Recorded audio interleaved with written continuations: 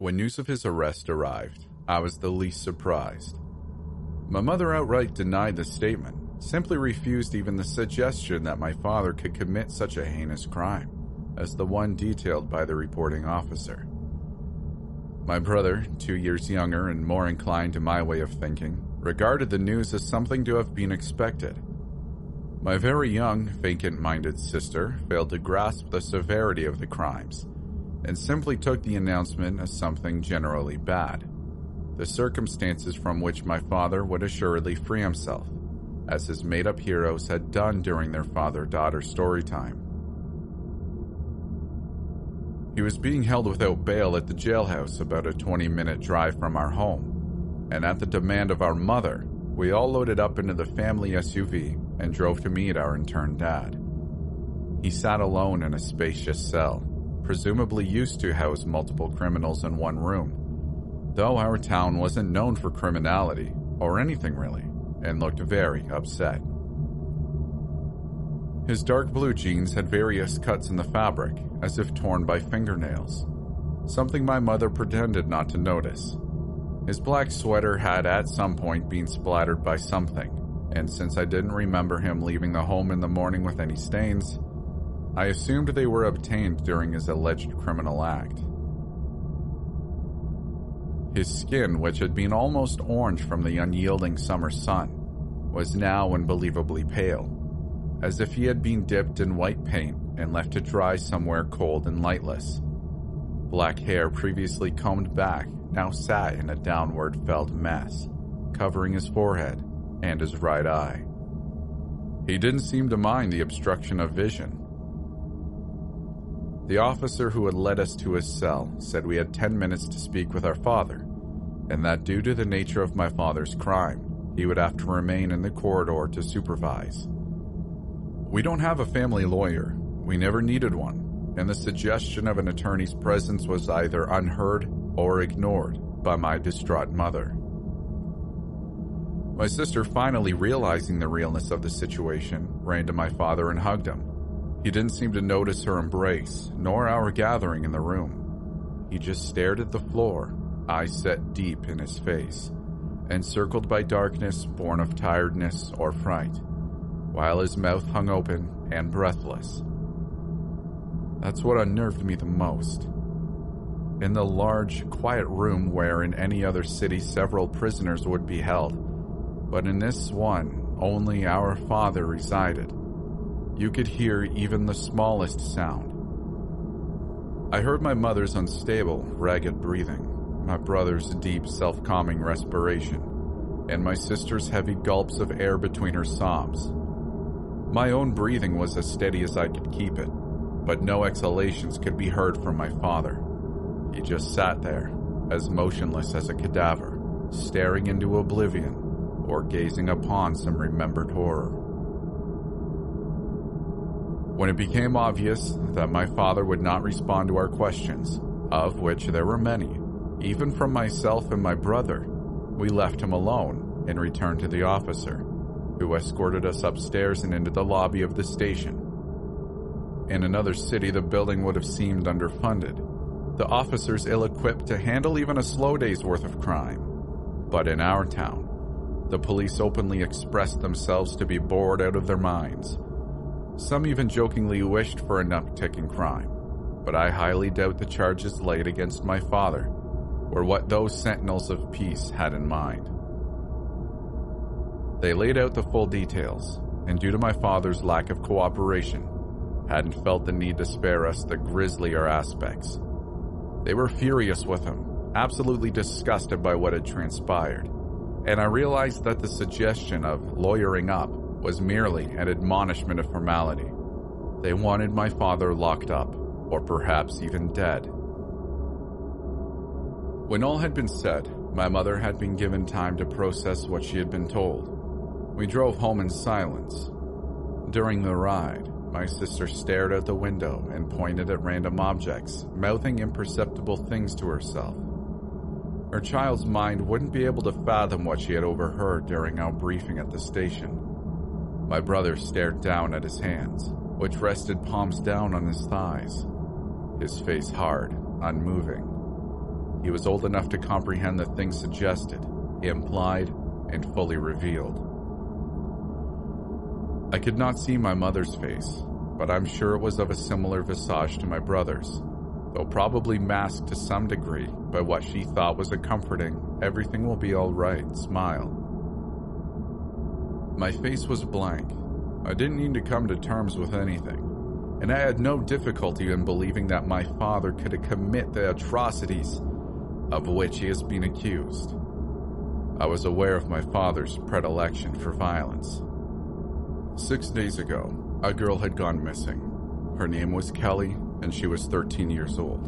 We're the same age. The local news reported that she had wandered off from her short walk to school with friends after something in the woods caught her attention. The 2 girls with whom she had been walking did not follow her, even called out to her to return to the sidewalk, but she ignored them.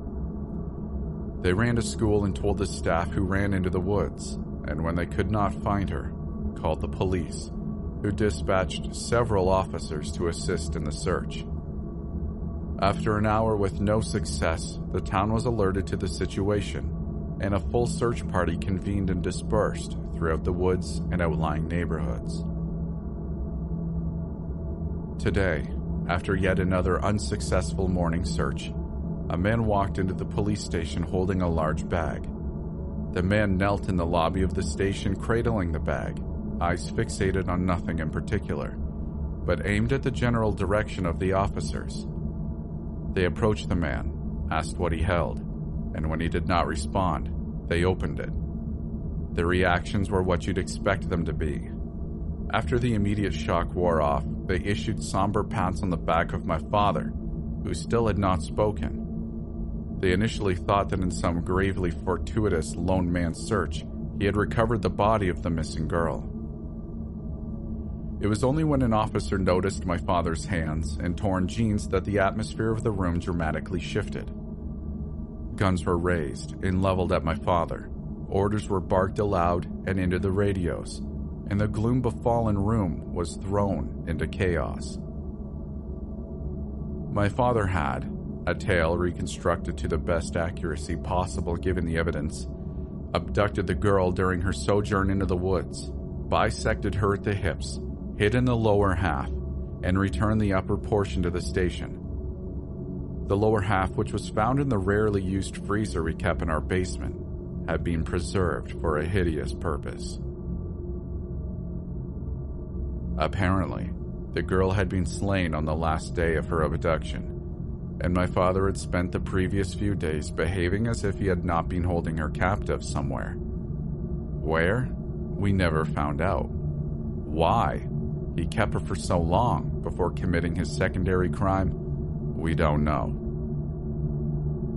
Some people believe the whole thing was some prolonged episode of insanity, making the largely uneducated assumption that years of heavy drinking had warped his mind, while others think it was the first of what would have been many murderous indulgences, born of some genetic predisposition for savagery. My brother took offense at that, despite not having any knowledge to disprove the assertion. He was only 11, and the seed of evil could very well be within him. I think that upset him more than the actual murder. The chance that he could one day carry out a similar act of diabolism. My birthday is in 2 days. Remember how I said I could very well believe my father had done such terrible things? Last year on my birthday, my father was late to my birthday party. He and my mother argued, and in my desire to have a birthday not ruined by fighting, I tried to break up the argument. My obviously drunk father pushed me and I fell down our stairs, fracturing my spine. I was rendered permanently handicapped.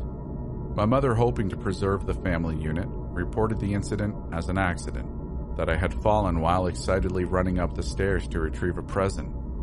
I didn't deny the story, only because I wanted to believe it was just an accident, that he hadn't truly meant to push me with such force. Whether my father's recent actions were born of immense guilt or the sick joke of a twisted mind, I can't say, because I don't know. He won't speak to anyone, And from what I've heard during my mother's phone calls with authorities, he won't be allowed back into civilization for quite some time. If ever. We plan on moving soon. I don't know if it'll be another small town, but I don't think it'll matter anymore. Even the smallest, most remote place can have crimes as awful as those in any big city. But what keeps me up at night, what sends a chill through my inoperative spine, is the note that was attached to one of the poor girl's legs. It read, "Melissa, I am sorry for what happened last year. Please forgive me. I got you some new legs, just your size. I know they're not exactly the same, hers are a bit less toned, but it was the best I could do. I mean, she just stumbled into the woods while I was on my walk. I didn't even call out to her or anything. I hadn't thought of what to get you for your birthday that could make up for what I did last year. And those legs, I just knew they'd be perfect for you. Please, Melissa, understand? From Dad."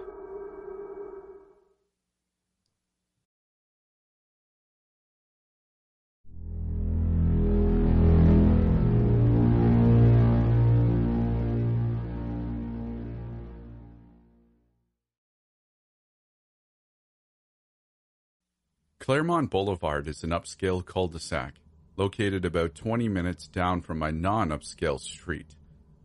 The families who occupy the houses are the kind that own fancy SUVs and send their kids to camp for the summer. All the dads play golf, and the moms get together for brunch at some fancy, overpriced downtown restaurant, and then come back home and spend the rest of their afternoons tanning in their backyards, while their lawn keepers trim the hedges to look like swans. It's not a place where I would usually be if it weren't for the fact that I babysit for one of these families, the Berkeleys. My friend Myra set me up with this job. She teaches gymnastics to children and knows a bunch of families who are in need of babysitters, and asked me to take the job so that she would be able to go to Disneyland with her new boyfriend. I agreed, seeing as though I had just quit my job and was in desperate need of money in order to pay for my upcoming semester at university. The Berkeleys had offered me $17 an hour to babysit their 8-year-old twins, Rachel and Ryan. Apparently, their summer camp had been canceled last minute due to some accident with some of the camp leaders or something like that. The job is pretty simple. I leave my house at 8:10 a.m. and I'm at the Berkeleys by 8:30. When I get there, Mr. Berkeley leaves for work, while Mrs. Berkeley gets ready to leave for her yoga class. Kids are already up at this time, eating breakfast. And at 8:55, Mrs. Berkeley leaves as well. I'm alone with the kids until around 1:30 p.m., but I don't actually leave the house until around 3 p.m., because Mrs. Berkeley tells me that she really needs a break after her stressful errands. I'm not complaining, though. I'm making a decent amount of money for doing the bare minimum. I don't really even have to do much else, besides making the kids' lunches and washing a few dishes. We spend the majority of the time watching movies or playing video games. Sometimes they beg me to get in the pool with them, which, of course, I do. I actually do like this job, and I'm getting paid a lot more than I was at my old job, where I was yelled at by old people all day long. So this is definitely a step up. Besides, it's a very nice neighborhood, where nothing bad ever really happens. Until today, that is. Today, at around 10 a.m., I was sitting outside on one of the lawn chairs by the pool, painting my toenails while Ryan and Rachel splashed around in the water. I noticed it was starting to get a bit cloudy. I could barely see what I was doing, so I took off my sunglasses, only to realize that it was actually pretty dark outside. I glanced up at the sky to see some dark clouds rolling in, as the summer breeze turned into a chilling wind. "Hey guys, it looks like there's a storm coming. We should head inside for a bit," I called to the kids. They looked up at the sky as well, and then swam over to the steps and climbed out of the pool. I carefully stuck my feet back into my sandals and tried to quickly walk back inside without messing up the white polish. I closed the door behind me as Rachel and Ryan shivered, their blonde curls sticking to their faces. I grabbed their towels from the table near the door and wrapped each of them up, sending them away to take a warm shower as I made sure the doors and windows were closed. While I waited for the kids to get dressed, I looked out the sliding glass door as it slowly got darker and darker outside. It looked as if the sun was setting, but without any of the pretty colors, and more like if the sun was moving further and further away. The sound of the doorbell echoed through the house, making me jump. I stepped away from the door and slid the curtain back into place as I walked down the hallway and into the living room. I opened up the door to see Mrs. Kleppen standing on the front porch in her running clothes. "Yes?" I asked. "I came to check on the children," she said in her very fake concerned tone. "They're in the shower," I replied. Mrs. Kleppen stood up on her tiptoes and peered over my shoulders into the house. "Humph." She blinked rapidly at me, which was Mrs. Kleppen's language for, "I don't like poor people in my neighborhood." "Anything else?" I asked. "It isn't safe in these conditions, and there appears to be a storm rolling in," she said. "Well, if it isn't safe, then why would I drive?" She took a deep breath, staring at me the entire time. "Fine," she whispered. "I'm going to call Celia. I don't think she would feel comfortable with someone like you being in charge of her children during this dangerous weather." "Someone like me?" I repeated.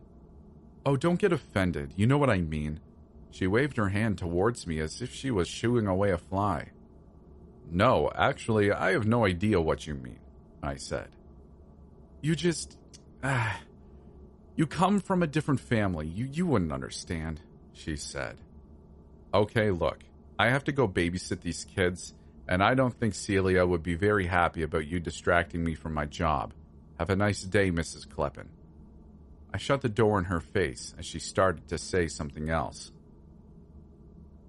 I walked over to check on the kids and found them in the TV room, trying to get the TV to work.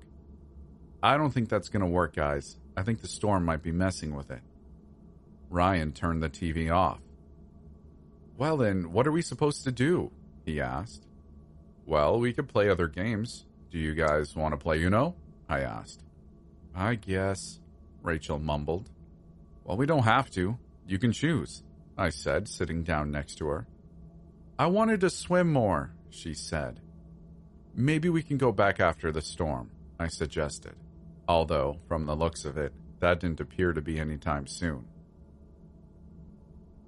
It was still getting darker outside, more so by the second. In fact, there seemed to be some sort of fog out there or something. I couldn't even see the tree that was a few feet out from the window anymore. I stood up and peered outside, squinting in order to see anything at all. The houses were almost completely dark, and I couldn't really make out anything except very dimly lit windows from one of the houses across the street. I could see some sort of movement a few feet away, and as it got closer, I could see that it was Mrs. Kleppen. I rolled my eyes. How crazy was this woman that she was outside in this storm, just so that she could somehow get me to leave? "What are you looking at?" Ryan asked. I turned around. "Miss Kleppen is out there just walking around," I said. "Well, maybe she's lost," Rachel said. "Yeah, maybe," I replied. I looked out the window again, but I saw nothing at all, only darkness. "Hey, Ryan, why don't you turn on some lights? I'm going to call your mom and let her know about the storm," I said. I grabbed my cell phone and dialed Mrs. Berkeley. She picked up on the third ring. "Hey, Rosa, how's it going?" she asked. Pretty well, but there's some kind of storm coming in right now. I don't know how far away you are or if you can see it, but it's completely dark out here right now. I just wanted to let you know that it's probably not safe to drive over here until this clears up," I said as I watched Ryan and Rachel grab some coloring books and crayons from a shelf. "All right, thanks for letting me know. Just keep the kids inside and give me a call when it clears up. I'll call my husband," she replied. We hung up, and I spent the next few minutes coloring with the twins. About 5 minutes into it, the doorbell rang again. "Stay right here. I'm going to go see who it is," I replied. I walked out into the living room and peered out the window, but I couldn't see anything, not even the plants that sat out on the front porch. Suddenly, Mrs. Kleppin's face popped up, pressed against the window as she banged on the glass. "Damn!" I snapped, jumping back, my heart pounding as she continued to bang on the glass. "Yoo-hoo!" she called. I rolled my eyes and pulled the curtain back again. "Yes?" I asked. She smiled at me, which I had never seen her do before. "I was just coming to check in on you," she said, still smiling. "We're fine," I replied. She kept grinning. What was with this woman? "Are you okay?" I asked. "Oh yes, I'm terrific. It's lovely out here, isn't it?" she said. I looked around at the darkness that surrounded her. Yeah, that's one way to look at it," I replied. "You should come out here and bring the children," she grinned. No, I don't think so. Mrs. Berkeley wouldn't like that," I replied. "Oh, come on. It's lovely outside right now. Come out here and bring the children with you," she said. "I'm going to go check on the kids," I said. I closed the curtain and walked back to the TV room, but I could hear Mrs. Kleppin knocking on the window faintly. "Who was it?" Ryan asked. "Mrs. Kleppin. She was being weird," I said. "She's always weird. Mom says she's a nosy," Rachel said. "Yeah, your mom is right," I replied. We managed to entertain ourselves for the next hour or so, until Ryan and Rachel got hungry. We made our way to the kitchen, turning on lights as we went, so that we could see our way around the house. I made them some sandwiches, as we sat around the kitchen table as they ate. When they were done, I washed the dishes and put them all away, and then we made our way back to the TV room. When we passed the living room, the doorbell rang again. "Stay here," I said as I walked over and once again peered out the window. It was still pitch black outside, and I wasn't able to see anything. "Rosa, it's me. Can you please open the door?" Mrs. Berkeley said. I reached for the doorknob, but then I stopped. "What happened to your keys?" I asked. "What?" she replied. "Your keys. You don't have them?" I asked. "Oh, no. I forgot them when I left," she replied. "Please, open the door right away. I need to see the children." "If you don't have the keys, how did you get here?" I asked. There was something off about this whole thing, and while it was probably this fog that was making me paranoid, it was better to be safe than sorry. Besides, I hadn't even seen Mrs. Berkeley at all. I had only heard her knocking and her voice. And even though I couldn't see outside, I would have at least heard her car driving up into the garage, where she always parked. So what was she doing knocking on the front door? "What do you mean, how did I get here?" she asked. "If you don't have your keys, how did you drive your car?" I asked. "That doesn't matter. Let me in. I need to see the children," she snapped, rattling the doorknob. I didn't reply and I stepped back from the door. "Let me in, Rosa," she shouted. I looked over at the kids and motioned for them to be quiet and to go back into the TV room. They nodded and hurried down the hall. "I'm sorry. I can't let you in. I'm not even sure it's you," I said. A banging sound on the window made me jump. I could see that someone was pressed up against the other side, but I wasn't able to make out any details without pulling the curtain aside. I was right. It wasn't Mrs. Berkeley. It was Mrs. Kleppin again. "Listen, you little dick. Let me into this house right now, or I swear to God himself that I will kill you when you come out. Do you hear me? I'll kill you," she snarled. She even sounded like Mrs. Berkeley. What was going on? I backed away from the window, letting the curtain fall back into place. I ran back to the TV room. I had no idea what was going on out there, but something was not right. Mrs. Kleppen was a dick for sure, but not that much of a dick. I had never seen her like that. It was almost as if it wasn't even her that was in control of herself. I called the police, who told me they would try to send someone down here. I warned them about the fog outside, and they told me that an officer was on the way already. I stopped looking out the window whenever the doorbell rang, even though it didn't stop for about 20 straight minutes, but the police never showed up. I could tell the kids were scared, even though they weren't acting like it bothered them. We sat in silence, staring at the coloring books in front of us. Suddenly there was a knock on the window. The kids stared at me, and then over at the window. That particular window in the TV room was located towards the back of the house, in the backyard, which meant that whoever was knocking on the window had climbed over the side gate and into the backyard. "Kids, it's Dad. Open the door." I looked over at Ryan and Rachel, who looked as confused as I felt. I knew that Mr. Berkeley worked about an hour away from here, and there was no way that he would be back home before his usual time.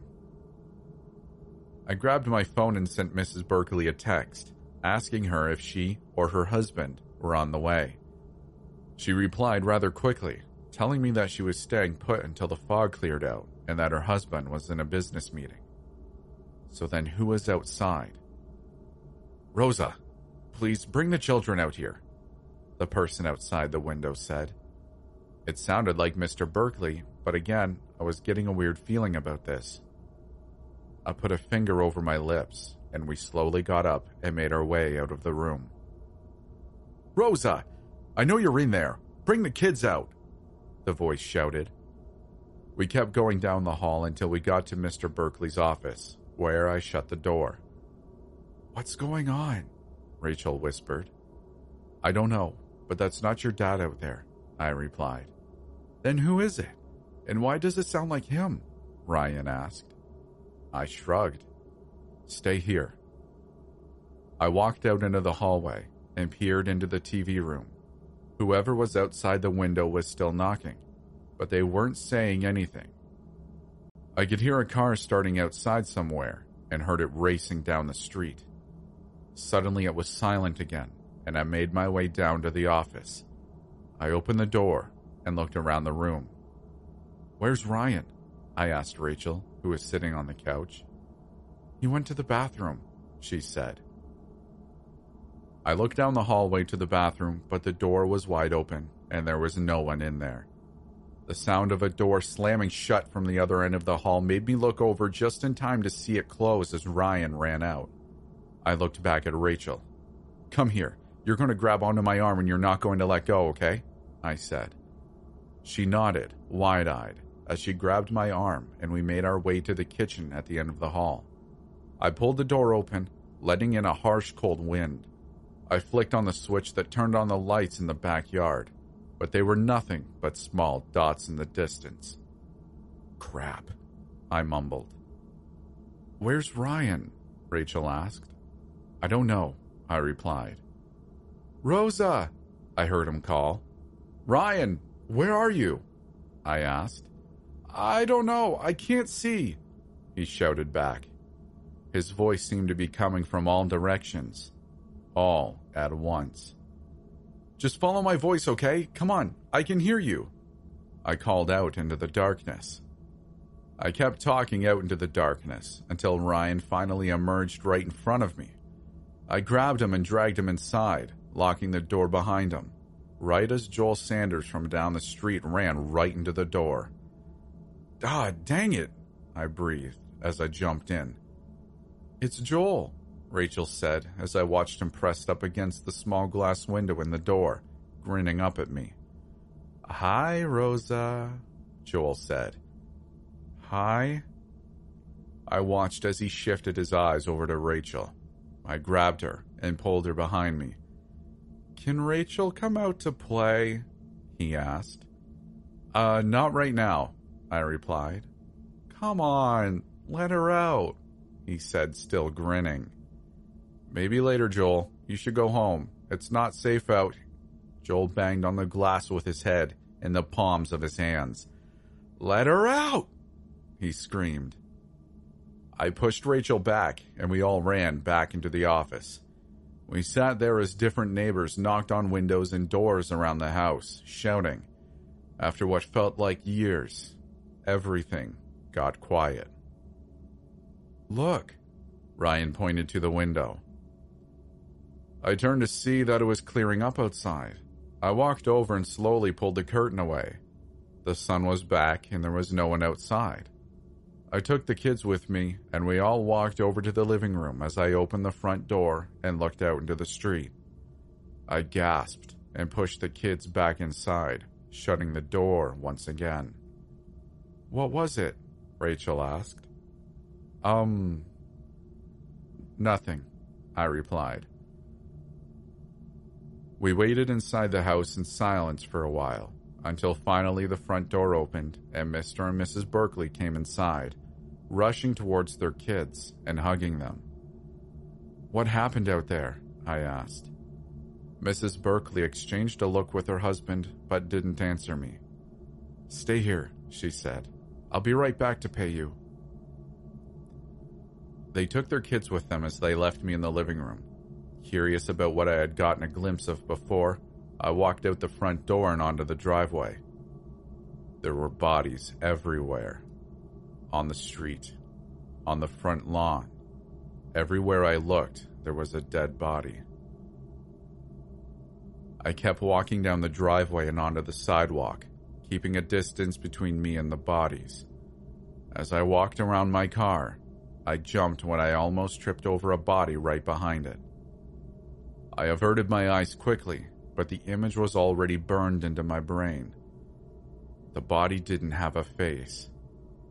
I took a deep breath and made myself look again, and I realized that I had no idea who it was, and I knew almost everyone in the neighborhood. I forced myself to look at a few others. None of the bodies had a face. I was able to recognize one, however. The tracksuit and shiny blonde ponytail were unforgettable. Mrs. Kleppen was on the Berkeley's front yard, dead. As I looked down the street, I recognized something else. There was a car in the middle of the road. The front and back of the cars were completely destroyed and dented inwards. I walked over to the driver's side and looked in to see a body there and in the passenger seat. Their faces were missing, but I knew for a fact that I recognized the car. I turned around and ran back into the Berkeley's house calling for Rachel and Ryan. No response. I ran out into the backyard and tripped over the body of two boys with missing faces. "Rachel!" I shouted. Silence. "Rachel!" I screamed. But again, there was nothing. I ran around the house and back to the front yard, where I got into my car and backed out the driveway, wincing as I went over the body that was back there. As I pulled out into the street, I looked into the rearview mirror and almost screamed. In my back seat, there was a body of a little girl with a missing face. Thank you for making it this far. I hope you enjoyed the video.